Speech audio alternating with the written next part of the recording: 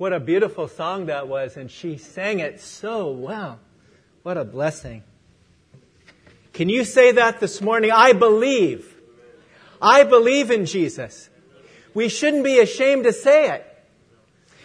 Back a number of years ago, there was a girl, and she was at that Columbine High School that day when those shooters were killing kids, and it was so sad.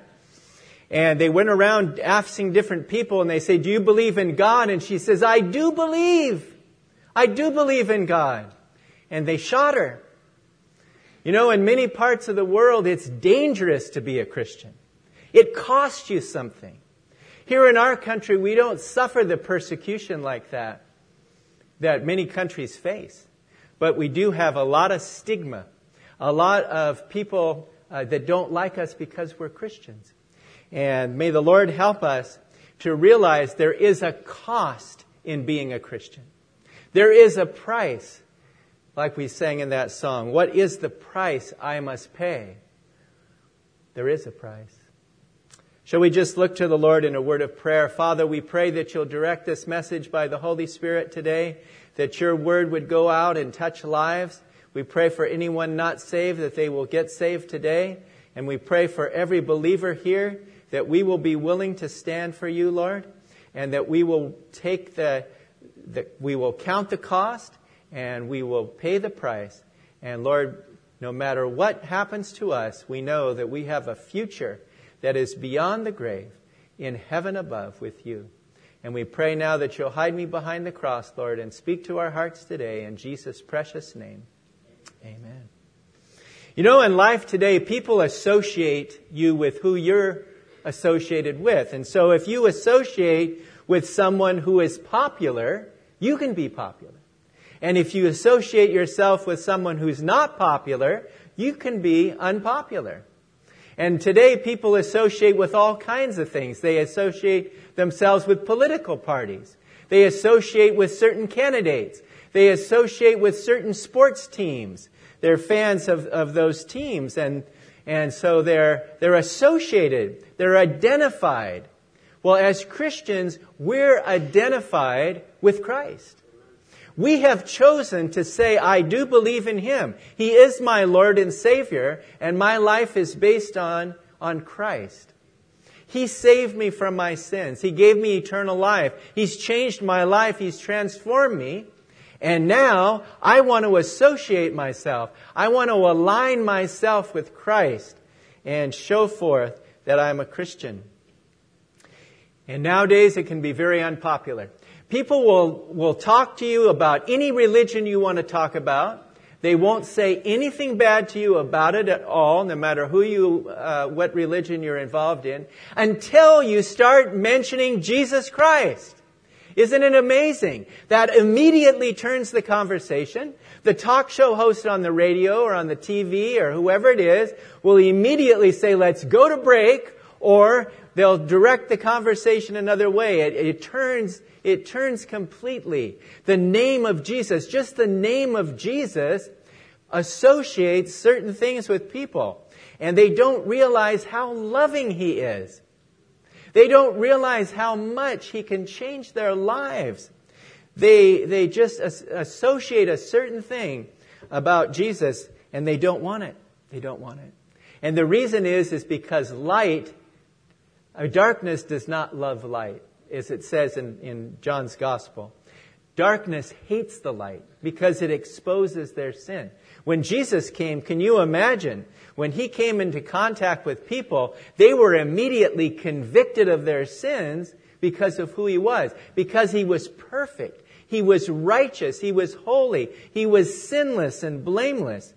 And so whenever Jesus came into the room, it changed the whole conversation. It changed the fabric of everything. And today the subject of our message is, it's a question. What does it cost to be a Christian? What does it cost to be a Christian? Now we know we're saved by grace. It's a free gift. So when we come to Christ, it costs us nothing to be saved. We're agreed on that. It's by the grace of God. We're saved by grace through faith.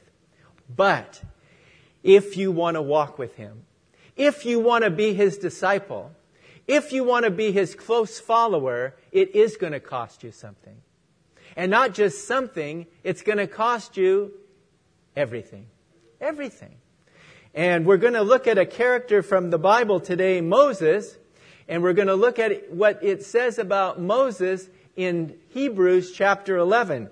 Hebrews chapter 11 records all the men and women of faith who believed in the Lord. And it always says, by faith, by faith, by faith. And there's a wonderful list there. And one of them is Moses. And more is said about Moses in Hebrews chapter 11 than of any of the other characters, including Abraham and all the different ones. More is said about Moses. And we're going to look at 3 verses today. Hebrews chapter 11 and verses 24 through 27. Reading from the New King James Version. By faith Moses, when he became of age, in other words, he grew up to a certain age, maturity, refused to be called the son of Pharaoh's daughter, choosing rather to suffer affliction with the people of God than to enjoy the passing pleasures of sin, esteeming the reproach of Christ greater riches than the treasures in Egypt, for he looked to the reward. By faith he forsook Egypt, not fearing the wrath of the king, for he endured as seeing him who is invisible. May God bless the reading of His Word to our hearts today. I found a little poem that really speaks of this, about how we should take the opportunity to stand for the Lord and be His servant. The poem says this: the Lord spoke to my heart one day, saying, "Child, you need to pray. There's special work for you to do. Fields are white and laborers are few." At first I did not heed the call. The work to me looked very small. I saw the thing that God had done, the precious souls, another one. So penitent I went to Him and pled forgiveness of my sin. He hearkened to my pleading voice, but gave to me His second choice. And now His will I do obey, but oft remember yesterday. You know, if we miss opportunities, sometimes we settle for second choice. God had a plan for us. He wanted the first choice for us. He wanted His best for us, but we didn't do it. And it reminds us of Moses in the Old Testament. I remember when we studied it in the book of Genesis and Exodus. And it's amazing. Moses had excuses at the beginning. God called him to be the leader, to be the redeemer, to deliver Israel from out of Egypt. And he made every excuse he could think of. Every single excuse. And every time God said to him, "No, Moses, I'll be your mouth. I'll be your words. I'll put words into your mouth." Every excuse he had, the Lord had a reason why he needed to do this mission. And finally Moses says, "Lord, send somebody else. Send somebody else." But praise God, He didn't send somebody else. God is persistent. If He wants to call you to do something for Him, He loves you so much, He's going to be persistent. He's going to keep, I won't use the word bugging you, but He's going to remind you, and He's going to put it on your heart to do it for the Lord. And if we don't listen to it, we're going to be like this man. We're going to settle for God's second choice, His second best, because we haven't received His first choice. And when God called Moses, He used him in a mighty way. And I love Moses so much. You know, Moses lived to be 120 years old. And you know that God conducted the funeral service. God conducted the memorial service. It was just him and Moses. God took him up to the mountain and He says, "Moses, come on. We're going to go up. It's your time to go." And God buried Moses. And to this day, no one knows where that grave is of Moses. Isn't that amazing? God loved Moses so much. It said he spoke to the Lord like they were friends. He had that close, intimate, personal connection with the Lord throughout his life. He saw the burning bush. He saw the Lord. He talked to the Lord through the burning bush. And God called him to that ministry of taking out all these people from Egypt, all the Israelites, and to leave and go out and go forth. And he led them to the promised land, where they went in and took possession of it. Well, today we're going to look at 4 things that had to do with Moses and his faith, as mentioned here in Hebrews chapter 11. Number 1, Moses refused to be called the son of Pharaoh's daughter. That's number 1. Number 2, he chose to suffer with the people of God. Number 3, he esteemed the reproach of Christ greater riches. It's amazing sometimes we read things in the Old Testament and then we read them in the New Testament, and the Holy Spirit explains more about what they were going through in the New Testament to help us understand it. And this is one of them. He said he esteemed the reproach of Christ greater riches than all the treasures of Egypt. And number 4, he forsook Egypt and endured to the end. So number 1, Moses refused to be called the son of Pharaoh's daughter. We know the story that Pharaoh at that time was killing all the baby boys. And so Moses' parents, it mentions their faith in the preceding verse. They took him and they gave him to Moses' sister. And she took him there to the water and put him in a little ark, a little basket on the water. And Miriam is his sister. And there it was that Pharaoh's daughter was there to bathe in the river Nile. And she heard the cry of the baby. And then she took the baby. And then she said, I need somebody to nurse the baby. And there was the sister. And she said, I know someone who can nurse it. The mother, right? So Moses' mother, Jochebed, was the one. And then when the time came, Pharaoh's daughter took Moses as her own son and took him into the palace. And you can imagine, provided him with the best clothes, the best food, the best education money could buy, everything. Egypt is a type of the world. And so Moses was educated in all the world, in all the things of the world, and he learned. But when he became of age, it says, maybe he was 18. We don't know what it became of age really meant in terms of age, but he came to that place that he realized that I've been living in this palace. I've been the son of Pharaoh's daughter. I've had all these experiences, all these things, but I just don't feel right about it. I feel out of place. And as Christians in this world, we should feel out of place. There's that old expression, it's so true. Yeah, I feel like a fish out of water. We've all heard that, right? A fish out of water. You take a fish out of the water, it's going to die. And us as Christians, you put us into this world with the thinking of the world and the things of the world and how they hate Christ. It's uncomfortable. We don't feel comfortable in this world. And Moses didn't feel comfortable with this lifestyle that he had. And before he could become attached to Christ, to the God of heaven, he had to be detached from the world. And that's what it's all about in life. It's all about being separated from the world and set apart for God. And before you can be set apart for God, you've got to be separated from the world. One of the most unpopular topics in Christianity today is separation. People don't like to hear it because you're telling me that I have to be different than the people of the world. I got to separate myself from them. I can't get involved in the things they do. I can't do the things that they do. I can't act like they do. I can't talk like they do. And so it becomes a crisis point in the point of a Christian life where we say, I am going to be separated from the world. And it's a decision you have to make. And it's not just a one-time life decision to make it. You have to make it every day. Every day we're going to be challenged. Every day we're going to be challenged. Are we going to stand for Christ, or are we going to go with the flow of this world?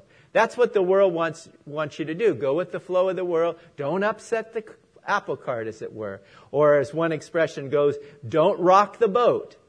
You know, Christians rock the boat because we don't go along with what the world says. It's amazing. And we have to stand for the Lord. One of my favorite verses is 2 Corinthians chapter 6 and verse 14, where it says, and do not be unequally yoked together with unbelievers. For what fellowship has righteousness with lawlessness, and what communion has light with darkness? We don't mix. if you've ever made a salad and you've taken the oil in one container and the vinegar in the other container, and you mix them together, they don't mix very well, by the way. You've got to shake them and shake them and shake them. And then if you shake it and you don't use it right away, it goes back and they'll be separated again. And so it was never intended for God's people to mingle with this world and to become like the world. Never intended for that. In fact, the key to our victory over this world is not to be like the world, but to be like Christ in this world. We're in the world, but we're not of the world. That's the difference. It's not about isolation. We can't isolate ourselves, go up to the top of a mountain to a monastery and live as a monk. That doesn't work. Number one, you're taking your sinful self up there, so you take the sin with you. It's not going to work. We have to be in the world. We have to go to work. We have to go to school. We have to live in the neighborhood. We have to do all the things everybody else does. We have to drive our cars and put gas in the cars and go to the grocery store and do the laundry and go to the cleaners and do all the same things that people of the world do. Yet we have to do it for the Lord, and we have to be different. We have to be separated from the evil and sinfulness of this world. And so it wasn't a popular thing. It'll never be popular to be separated, but it's the only way we can be successful for the Lord is to be separated. And that's what Moses did. There's another verse in 2 Corinthians 6:17 to 18 that says, "Therefore come out from among them and be separate, says the Lord. Do not touch what is unclean, and I will receive you." So that's the first step in it all, is to be separated from the world. You know, the hardest word for us to learn in life, in our Christian life, the hardest one to learn is to say no. To say no. We don't like to say no. We like to say yes. But sometimes you've got to say no, especially to the things of this world. And it's interesting that the Greek word that used here is translated refuse is arnoemai, which means to deny or say no. And that's one of the first things we have to learn. When Jesus taught his disciples about discipleship, he didn't mince any words. He didn't sugarcoat it. He didn't put it in such a way as to gather as many people as he could. He told it like it was. If you're going to come after me, you're going to have to follow me and deny yourself and take up your cross. It says in Luke 9:23, "If anyone desires to come after me, let him deny himself, take up his cross daily, and follow me." And that's what is required. So that's the first thing. Moses refused to be called the son of Pharaoh's daughter. Now, Moses, you mean you're going to give up that lifestyle? You're used to that lifestyle. You've got the best clothes, the best food, everything. Everything is good. But there was something missing. The Lord was missing from that scene. The people of God were missing for that scene. He knew he was a Hebrew. He knew he was part of the God of Israel. And so he went out. He didn't do it in the right way. We all know the story, how he went and he saw two Hebrew men fighting, and then he killed the one Hebrew. And then the next day he came out and saw them fighting, and it was sad. But he had his heart in the right place, but he did the wrong thing, and sometimes we can do that. But he chose not and refused to be called the son of Pharaoh's daughter. Number two, he chose to suffer affliction with the people of God. This is another thing. Not only did he choose not to be the son of Pharaoh's daughter, but he chose to suffer affliction with the people of God. Now you say, was a person in their right mind that would choose affliction over all these riches and treasures of Egypt? To the world, it makes no sense. Moses, why would you leave such a great life there? Why would you go and you're rich, Pharaoh is going to make you responsible for Egypt and all these things are possible. And you're going to leave that? Yes, I'm going to leave that. And he chose to suffer affliction with the people of God. You know, I think Moses by faith saw the sham of this world. And I call it a sham because the world glitters, it glows, it looks good, you like it, it seems good, but guess what? It's passing. It's temporary. It's not going to last. And here in the passage, it talks about the passing pleasures of sin. Not that they're not pleasurable, but they're passing pleasures. And that's what the devil tempts us to do, is to follow these tempting things of the world. And Moses, as a young man, knew the difference. He could see the difference. He saw on the one hand the Egyptians and how they lived, godless, following false gods and worshiping false gods. And over here, the people of God, simple, they loved God, and they had a peace about them. And you can always tell. And that's what's so beautiful about our testimony for the Lord, is we have something greater than anything in this world. Greater than anything in this world. Just having peace is greater than anything in the world. Just having true love, Christ's love, is greater than anything in this world. Just having joy in our lives every day, no matter what we go through, is greater than anything in this world. Someone once said, 2 men looked through the prison bars. One saw mud, the other saw stars. And that is so true. And this man said, this is well exemplified in the history of Lot and Abraham. Remember when they were separated from each other, and God gave them the choice. And Abraham, he gave Lot the choice. And Lot chose for himself the beautiful, well-watered plain of the Jordan. But guess what city was in that plain? It was Sodom and in its twin city of Gomorrah. And so it was a sad choice that Lot made. But Lot had his choice first, and then Abraham took what was left, and God turned it into a blessing, gave him the promised land of Canaan, and the rest is history. And he blessed him so tremendously. And so we as Christians, we have made our choice to follow Christ, which is better choice than anything else we could ever do. And a wise Christian is one who realizes that this world its time is running out. It's crumbling all around us. It's going to go. And we as Christians should not love this world. We're all familiar with 1 John chapter 2 and verses 15 to 17, I'm sure, that says these words. Do not love the world or the things in the world. If anyone loves the world, the love of the Father is not in him. John is very strong in this. He says, for all that is in the world, the lust of the flesh, the lust of the eyes, and the pride of life, is not of the Father, but is of the world. And this is the key. And the world is passing away and the lust of it, but he who does the will of God abides forever. This world, as it is today, the Bible says is going to be destroyed by fire. I recently was reading that verse. We had it in the morning devotion about how it's going to be melted away. It's going to be destroyed and nothing left of it. We put so much emphasis on this world and it's going to be destroyed, burned with fire, burned up. God will create a new heaven and a new earth. And so it's amazing how we can put so much priority on something that is going to be destroyed. You know, it's amazing when you love this world and you put your heart on it, it takes you away from the Lord. It doesn't push you toward the Lord. It takes you away from the Lord. And J.C. Ryle, who is a godly Christian who has the Ryle study Bibles and things like that, he said this.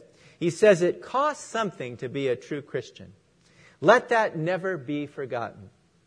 To be a lukewarm Christian and to go to church is cheap and easy work. But to bear Christ's voice, follow Christ, and confess Christ requires much self-denial. It will cost us our sins. It will cost us our self-righteousness, our ease, and our worldliness. All must be given up. Our Lord Jesus Christ would have us thoroughly understand that he bids us to count the cost. The Lord did not want anyone to follow him who wasn't willing to count the cost, because he put it out there. He said, if you're going to follow me, you're going to be associated with me. And in John's gospel, he says, they hated me before they hated you. And so if people love Christ, they'll love us. But if they hate Christ, what's going to happen? They're going to hate us. They're not going to like us at all. And that's why we're going to be unpopular. So Moses, he refused to be called the son of Pharaoh's daughter. And number 2, he considered in the treasures that he had in Christ, he suffered affliction with the people of God and considered it to be a great blessing. And number 3, Moses esteemed the reproach of Christ's greater riches. Now, this is hard for people in the world to understand, how you can esteem the reproach of Christ greater riches than all the treasures of this world. But as a Christian, you can understand it, because you see what you have in the Lord is so much better than what the world has. So much better. Not just a little better, but a huge amount better, because it's all based on what the Lord has done for us on the cross. And that's what Moses chose. He chose to esteem the reproach of Christ greater riches than all the treasures of heaven. And who in the Bible does that remind you of? To me, it reminds me of the Apostle Paul. And when he spoke the words to the Philippians in the 3rd chapter in verses 7 to 8, and he said these words, "But what things were gained to me, those I have counted loss for Christ." Paul took everything on the plus side that he had in this world, and he put it over here, and he says, it's rubbish. It's garbage. It's meaningless. It's worthless. He says, "Yet indeed I also count all things lost for the excellence of the knowledge of Christ Jesus my Lord, for whom I have suffered the loss of all things, and count them as rubbish, that I may gain Christ." So Paul took his education, he took his religious training and upbringing and all the things he had, and he said, those things, put them up against Christ, and there's no comparison. And that's what Moses did. Moses weighed on one side all the treasures of Egypt in this world. And then he put on the other side the reproach of Christ, identifying with the Lord, being the Lord's servant, and he put that. And he saw, look at the difference. Being a Christian is so much greater than being in the world. So much greater. I mean, it doesn't matter if you're the President of the United States, you're a CEO of a top Fortune 500 company, you have all the money, all the possessions in this world. It doesn't matter, because you don't have it in your heart. You don't have the peace, you don't have the love, you don't have the forgiveness of your sins. And so you're going through life looking for one more thing to make you happy that won't. Adel gave a message not long ago on what does it take to make us happy. Christ makes us happy. He allows us to experience whatever we go through in life, as difficult as it is, with Him. He takes us through it. He can take us through the most difficult circumstances. And that's what Moses said. I'd rather go through life with the Lord and go through suffering and reproach and shame for the sake of Christ. I'd rather do that than have all the good things of this world and end up in hell. And yet that's what people are doing today. They're bartering everything to follow what the devil says is the path to happiness, success, and fulfillment. And it always ends on that broad road, always leads to destruction. And the road that Christ gives is the narrow road, and it leads to everlasting life.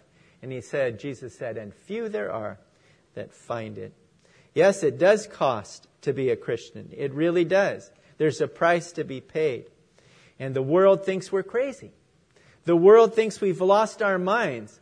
It reminds me of when Felix was talking to Paul. He says, Paul, your great learning has driven you mad. No, it didn't drive me mad, Your Highness. In fact, I'm in more sound mind than I've ever been before, because I've experienced the love and forgiveness of Christ. And that's what Paul went through. But the things of the world, the people of the world, they consider it foolishness. But for us who are the children of God, we show that the gospel is the power of God. So Moses, he considered the reproach of Christ far greater treasure than all the treasures of Egypt. And number 4, Moses forsook Egypt and endured to the end.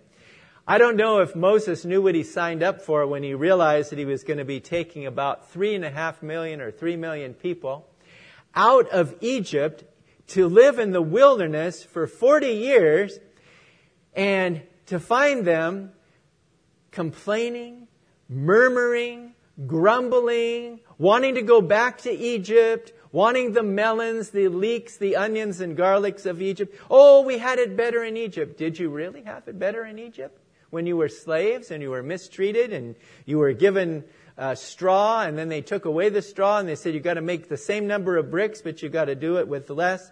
And you had to go out and gather your own straw to make them. No, they had it bad in Egypt, but they kept wanting to go back, and they gave Moses the hardest time. And yet when God said, Moses, let me destroy this people, and we'll start off with you, and we'll make a whole new nation, Moses could have said, yes, that sounds good to me, Lord. We'll finally be rid of these whiners. We'll finally be rid of these complainers. Oh, they say we don't have any water to drink. So God gave them what? Water out of the rock. He said, oh, we don't have any food to eat. So God gave them manna for 40 years that lasted until they went into the promised land. Everything that they complained about, they had it. You're hungry for meat? God gave them quail. And all these things. And Moses could have said, yes, let's get rid of these grumpy people, these people that are complaining. They want to go back to Egypt. They're giving me a hard time. I mean, I've got an Excedrin headache. They used to have commercials. I've got an Excedrin headache, and it's this big. Well, his headache was caring for these people for 40 years who didn't appreciate his ministry and his leadership. It's amazing. But when a time came down to it, he says, no, Lord, what will the other nations think?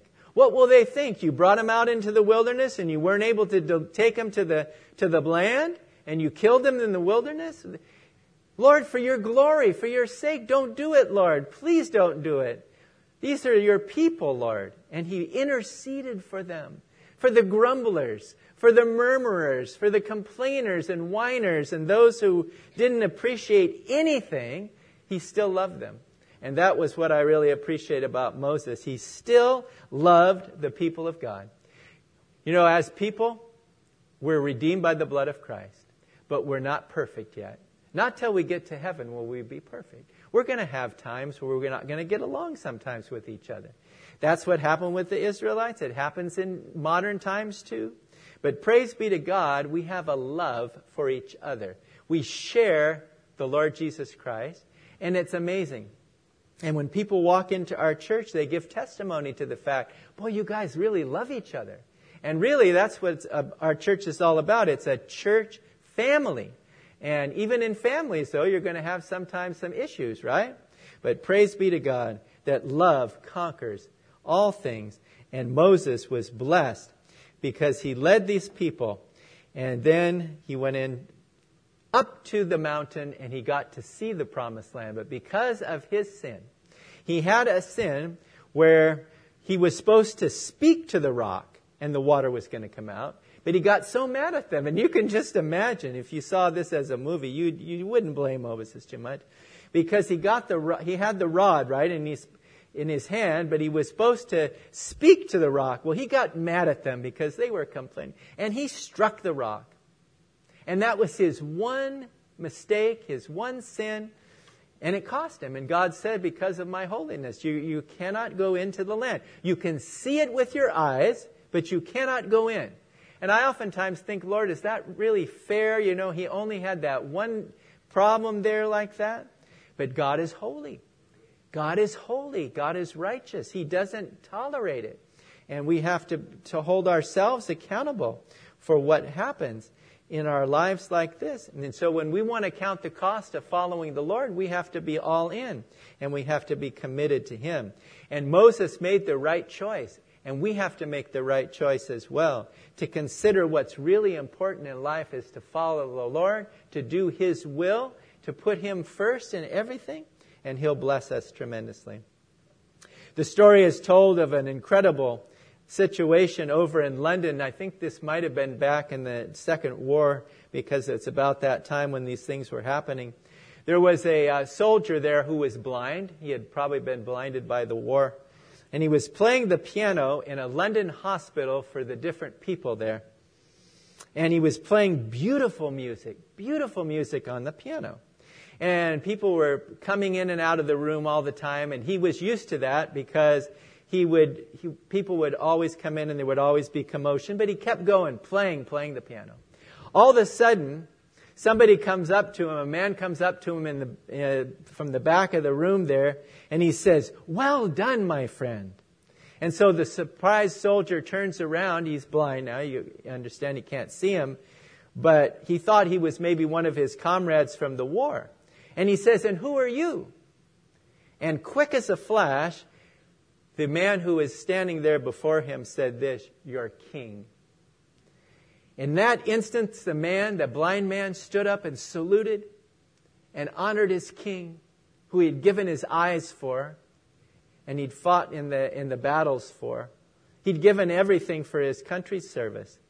And it's a true story, and how that king honored him for what he had done, because he was playing for these people the beautiful, beautiful music of praise. And that's one day what we're going to do. We're going to stand before the Lord one day, and we're going to fall at His feet.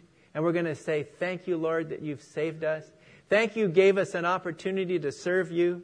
Thank you, Lord, that you brought us through to this place, that we're going to be with you forever and ever." But we have to count the cost. We have to count the cost. Because a life of service and a life of sacrifice is never going to be easy. It's going to cost us something. All that I am, all that I own, all that I have, it costs. It really does. And to summarize today, when we're followers of Christ like Moses, we have to weigh it in the balance, count the cost, and see that a life of Christ means more to us than anything this world can give us. Anything cannot compare. And that's what Moses did, and he considered the reproach of Christ far greater than the treasures of Egypt. He forsook Egypt. He gave it up. He separated himself from it. He was set apart for God. It wasn't easy to take those people through that 40-year journey, but he was willing to do it. And the question is for you and I today, what about us? Are we willing to count the cost? Are we willing to pay the price? Are we willing to say, "Yes, Lord, I'll give everything, all that I am"? May the Lord help us to do it. That hymn that we sang this morning, I'm going to quote the words one more time. Let's close our eyes and listen to it and see if we can apply it to our own lives and situations. What will it cost me to follow the Lord? What is the price of a life that's restored? If I am willing to walk in His way, what is the price I must pay? Everything, all that I own, everything, all that I am, everything, all that I love, that is the price I must pay. That is the price I will pay. Shall we just close in a word of prayer? Our Heavenly Father, I pray that you will speak to our hearts today. It's convicting. It convicts me, Lord. It challenges me because the things of this world oftentimes get our attention because we see them. We can feel them and touch them, and the things of this world, they seem so important. They seem so glittery and good to us, but they leave nothing but hollowness and emptiness and leanness of soul. But when we have you, Lord, in our lives, we are spiritually healthy, and we're walking with you, and it means so much to us. Help us, Lord, to leave behind this world, to be in it but not to be of it, to live a life that proclaims you, Lord, and your love for others. And help us, Lord, when people ask us why we believe, to give our testimony, to give why we believe, to share with what you did for us on the cross and dying for our sins, and the hope that we have, which is so far greater than any hope in this world. And so we pray that you'll take us home safely today and help us to think about this message, Lord. What does it cost to be a Christian? And help us to be willing to pay that price. We pray in Jesus' precious name. Amen.